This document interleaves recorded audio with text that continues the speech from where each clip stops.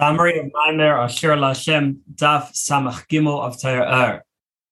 So the pasuk says in the song of Ozyashir by Kriyas Yamsuf that Asher Lashem Kigoigo, I'll sing to Hashem because he is great above great ones, exalted above exalted ones.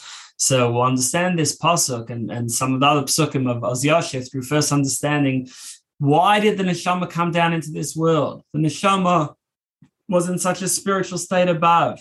It had ava, love of Hashem, and yira, reverence of Hashem to a great degree, and was standing right before Hashem in with a deep understanding of Hashem, like the higher spiritual world. But then it came down into this world.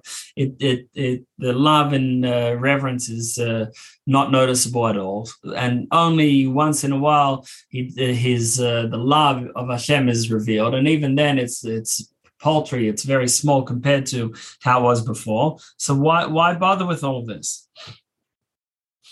But the reason is that through Torah mitzvahs, we can connect to Hashem in a deeper way than how the neshama was before it came down. Because the neshama before it came down, its connection to Hashem is based on what it could understand in its state in a higher spiritual world. Whereas through learning Torah and doing mitzvahs, we connect to Hashem as he is beyond world, Sovev. Hashem's unlimited light, and therefore it's all worthwhile.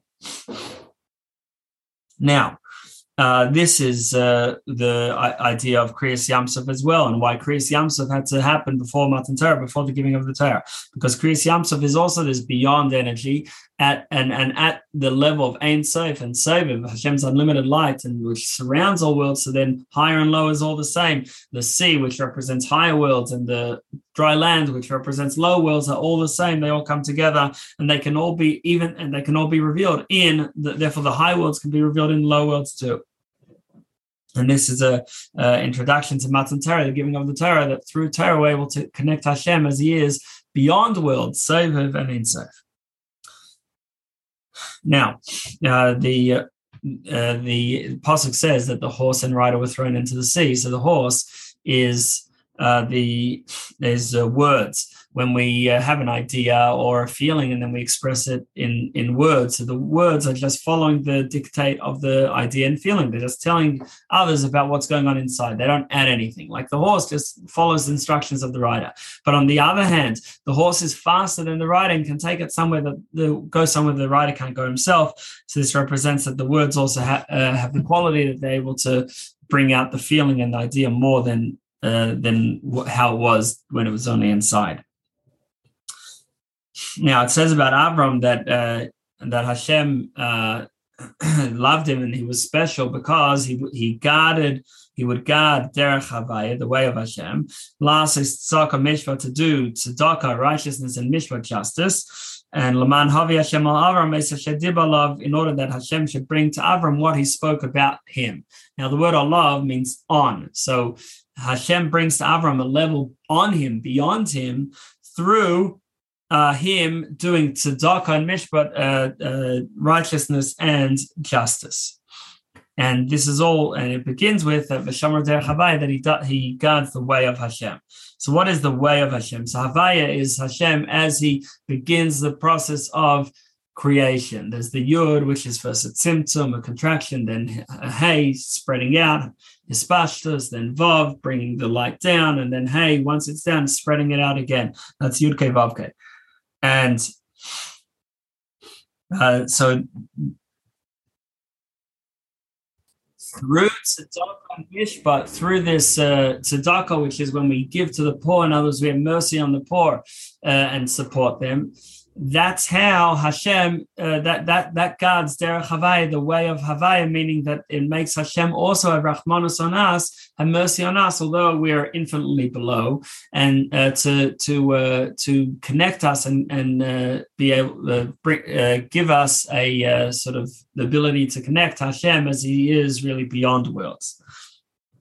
Now, it mentions both tzedakah and mishpat. So tzedakah, like we said, is mercy, and that's also the idea of tov, goodness, is just this pure, unlimited mercy. Then we have mishpat as well. Mishpat is judging ourselves.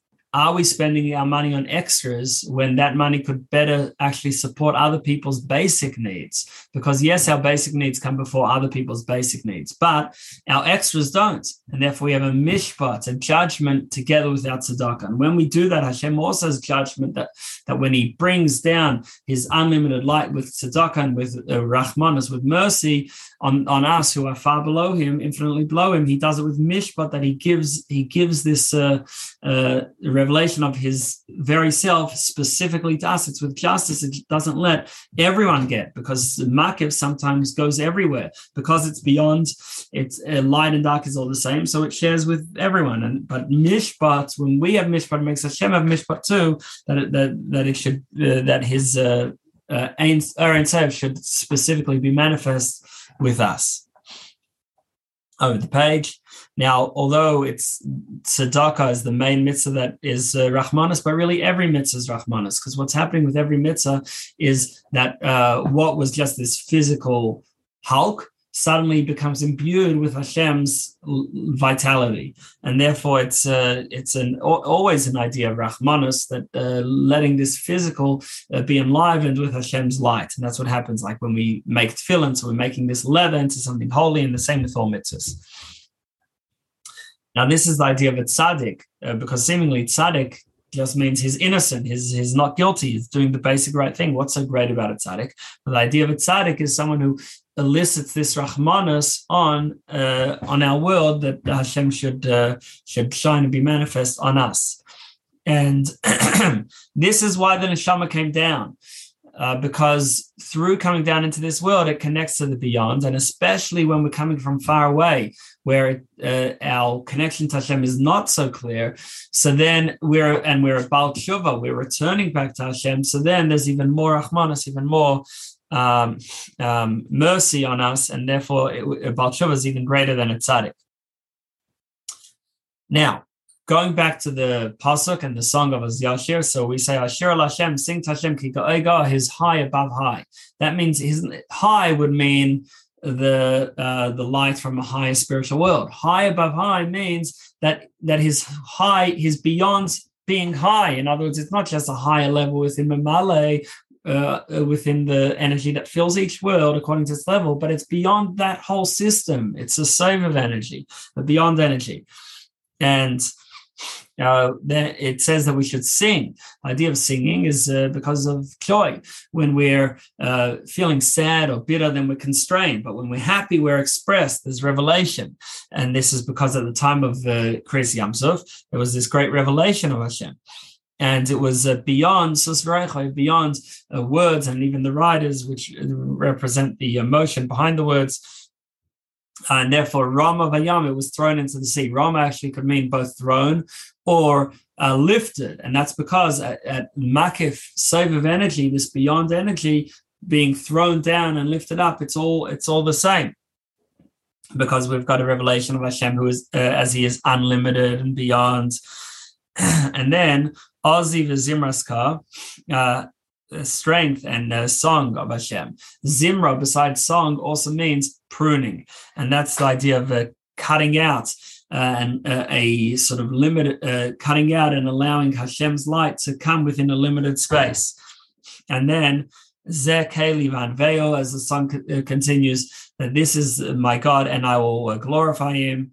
And Ve'anvehu ends with the Hey Vav, which is Vavke, the last two letters of Hashem's name.